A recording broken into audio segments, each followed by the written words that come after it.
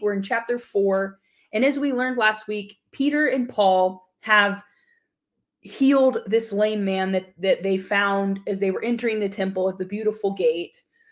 And some of the Jewish leaders caught wind of this, and they weren't too happy about it. And as you can imagine, the whole interaction created a lot of attention.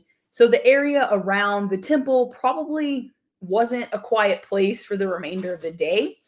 And so this group of Jewish leaders called the Sadducees had kind of, as I said, caught wind of this. And they were a very strict sect of Judaism. And later we're going to meet a man named Saul, who was also part of a very strict sect of Judaism called the Pharisees. So I want you to remember those two groups, the Sadducees and the Pharisees. And now the Sadducees at this time, they were very interested in Peter and John because they were kind of, dismantling Jewish law. And so the Sadducees and the Pharisees both sought to persecute anybody who was speaking against these laws. It's important to understand as we read through this that the Sadducees not only had religious power, but they also had quite a bit of political power, and they had gained it at the time that Peter and John are being confronted. So, maybe if this had happened a little bit before then Peter and John might not have gotten in the kind of trouble they got to. But right now, at this point in history, the Sadducees have a lot of power, both religiously and politically.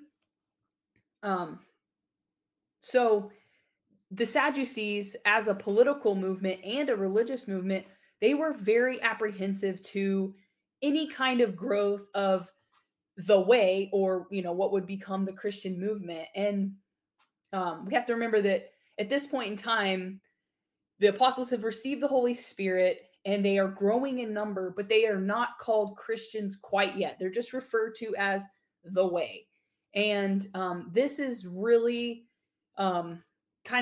it's gaining a lot of momentum. And the Sadducees and the Pharisees and other Jewish leaders, like the Sanhedrin, as you're going to hear about here pretty soon, are all very nervous about this. So they're taking a lot of precaution and kind of keeping, arresting people and trying to figure out what this is all about. So Peter and John have been, they're about to be detained, as we're going to learn. And this is a crucial moment for the way, for Christianity, as it will soon become known. In verse 6, we see the incoming of the Sanhedrin, or to quote F.F. Bruce, the Sanhedrin was the Senate and Supreme Court of the Jewish nation. So for Peter and John to be taken directly to this court, it was serious. And this same council would have been the council that oversaw the case for Jesus. So in verse 7, it kind of feels like they're playing dumb a little bit because they know exactly who they're talking to. They ask, by what power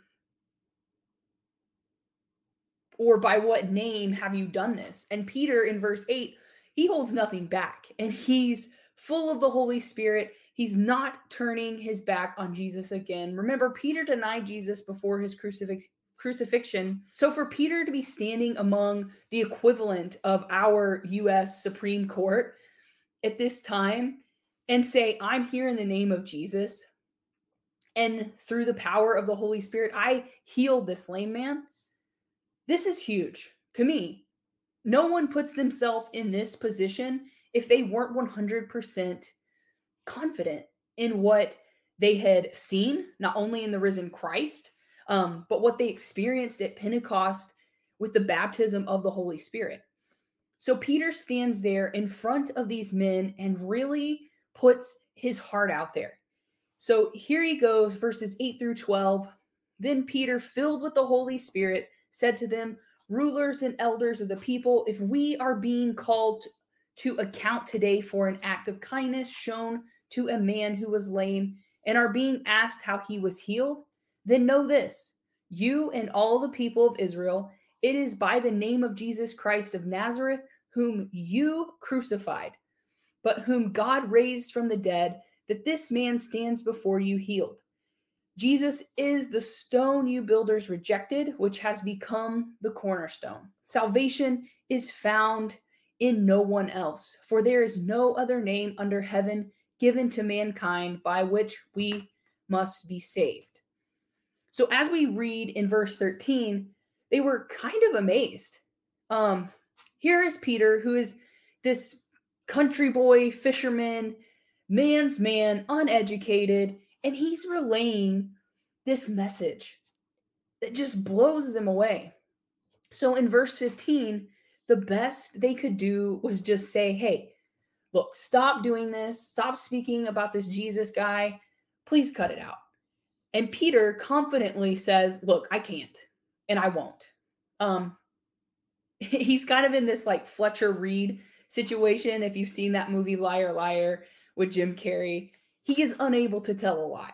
And this is the same with Peter and the apostles, because they are so full of the Holy Spirit that they are unable to stop what the Holy Spirit has started.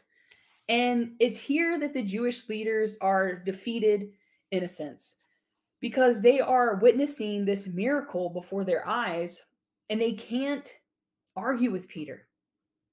And what everyone in the room is witnessing, Peter and John get released and they will go back to their crew, to the other followers of the way, and give them a recap of what had just happened in court. So we will reconvene on what happens next tomorrow. We'll pick up in verse 24.